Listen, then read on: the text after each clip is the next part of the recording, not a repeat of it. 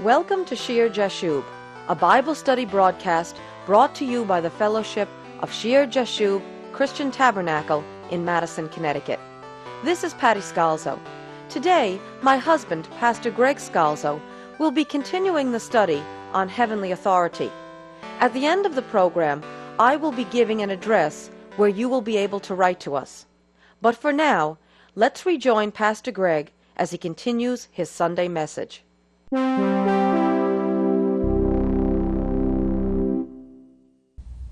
Balaam, in some ways, is very much like the mixed-up world of his day. Remember, in 2 Peter, Peter calls Balaam a prophet. Balaam is a prophet. Balaam hears the word of God. But in Joshua chapter 13 and verse 22, we read, "The children of Israel also killed with the sword Balaam the son of Beor, the soothsayer, among those who were killed by them." So here in Joshua, he's called a soothsayer. That word there is kosam. Kosam. Sounds similar to one of the other words we were looking at. And again, it comes from determining by lot, or determining by magical scroll, and so by implication to divine, to practice divination, a soothsayer. And you start to see this spiritual shadowy line. Israel uses lots. Israel has sacred scrolls to tell God's will. And to the untrained ear, if you hear, well, determining by lot, using magic scrolls to divine, to the untrained ear, it all may sound like the same thing. And it may seem like a shadowy line between the two. Remember, we said that divination was a pagan parallel to prophesying. And this kosam, soothsaying, this divining, was seeking the will, by definition, of the gods in an effort to learn their future action, or in an effort to divine blessing on some proposed future action you wanted, as in the case of Balak. He's looking to be blessed and have the Israelites cursed. And we said before, it's very possible that these diviners conversed with demons. Here then is where the line becomes very clear. Here's the distinction. Divination is man's attempt to know and control the world apart from the true God. True prophecy is submission to the living God's sovereignty. Let me reread you Deuteronomy chapter 18 and read down a few extra verses. And I'll read it from the New King James. In Deuteronomy chapter 18 and verse 10, "There shall not be found among you anyone who makes his son or his daughter pass through the fire, or one who practices witchcraft, or a soothsayer, or one who interprets omens, or a sorcerer, or one who conjures spells, or a medium, or a spiritist, or one who calls up the dead. For all who do these things are an abomination to the Lord. And because of these abominations, the Lord your God drives them out from before you. You shall be blameless before the Lord your God. For these nations which you will dispossess, listen to soothsayers and diviners," kosam. "But as for you, the Lord your God has not appointed such for you. The Lord your God will raise up for you a prophet like me from your midst, from your brethren. Him you shall hear." And from there it goes into the familiar messianic prophecy we know. Clear distinction here between these soothsayers, this kosam, and a prophet. You're not to listen to diviners or soothsayers. That's the reason the land is being purged of the people before you. But prophecy is different. the spiritual gift of prophecy, Moses was a prophet. And that distinction is someone tapped into the spiritual realm to try to know the will of the heavenlies, to try to manipulate it, to try to get some type of blessing apart from the knowledge of the one true God. And prophecy, rather, is then submission to the sovereignty of the living God. And isn't that word submission critical to all these passages that we've just read in the book of Numbers? The first time, the second time, Balaam on the road with the donkey 3 times. Balaam having to go back and re-ask the Lord again, not submitting the first time to what the Lord God told him. Balak saying, well, maybe your God will curse on this mountain. Not submitting to the word of the Lord, not submitting to Yahweh. Prophecy is based upon submission to God. Divination is man trying to take control of the supernatural realm. And there is a clear distinction between the two. Balaam has almost superstitiously feared God. He knows Yahweh is God.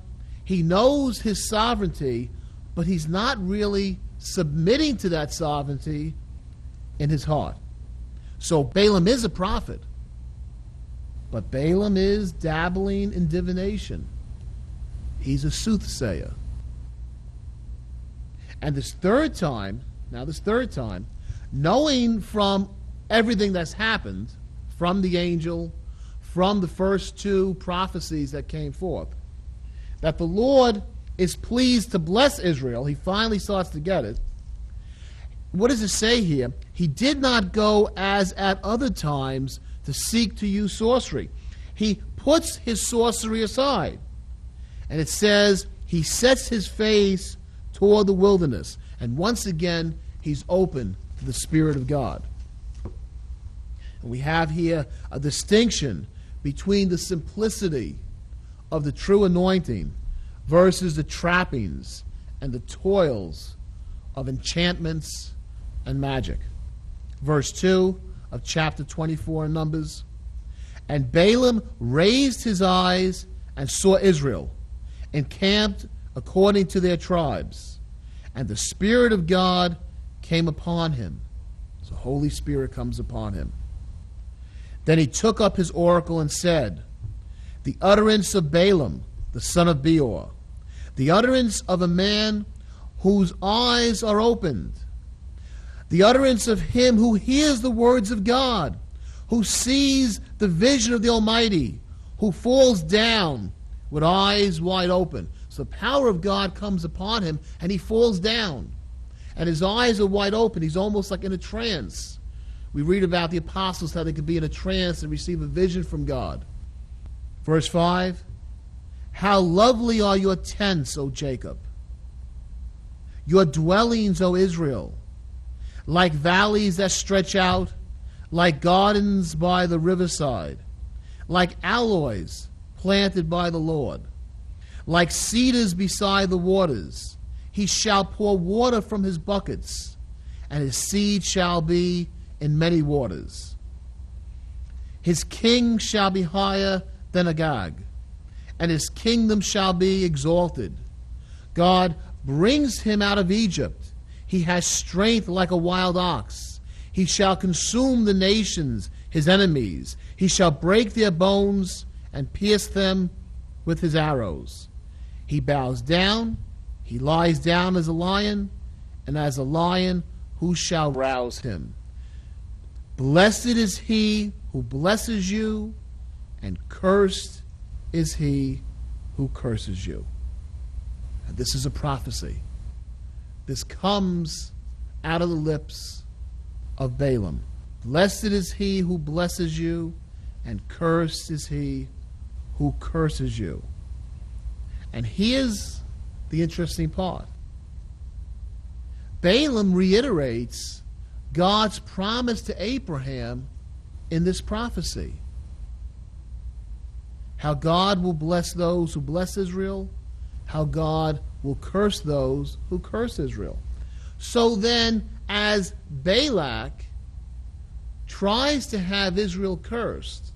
And as Balaam goes along, intending and hoping to curse Israel, what are they doing? God curses those who curse you. Out of Balaam's own mouth is the promise to Abraham. As they try to curse Israel, all they're doing is bringing curses down upon themselves. And you'd think that would be enough to stop them, because Balaam has proclaimed it. As they curse Israel, they are cursing themselves. And rather they be very wise to bless Israel, to go out with water and food and say, please, pass through the land as you go on to the promised land. For if they bless them, they then in turn would be blessed. Verse 10, then Balak's anger was aroused against Balaam, and he struck his hands together, and Balak said to Balaam, I called you to curse my enemies, and look, you have bountifully blessed them these 3 times. Now therefore flee to your place. I said I would greatly honor you, but in fact the Lord Yahweh has kept you back from honor. God is stopping you. Your Lord is stopping you. What does he mean, has kept you back from honor? Translation, Balaam, you're not going to get anything. You're not going to get the money. You're not going to get the power. You're not going to get the position. Verse 12, so Balaam said to Balak, did I not also speak to your messengers, whom you sent to me, saying, if Balak were to give me his house full of silver and gold, I could not go beyond the word of the Lord, to do good or bad of my own will. What the Lord says, that I must speak. Now that's a statement of truth. He recognizes that what God's will is, he can't say more or less. He has to speak as a prophet what God tells him. I can't do more, to do good or bad of my own will. But what should Balaam's will be? Balaam's will should be to do God's will. He recognizes the reality of God's power, but there's something very wrong with Balaam's heart. Because it shouldn't be a matter of whether God will allow me, whether I have permission. It doesn't work that way, Balak. I can't do it unless God lets me do it. At this point, it should be, I don't wish to speak to you anymore. The Lord God has spoken, and I align my heart with God. He understands the working of the Lord, but his heart, his will is not aligned with God's will. We are so happy that you were able to join us for our study today.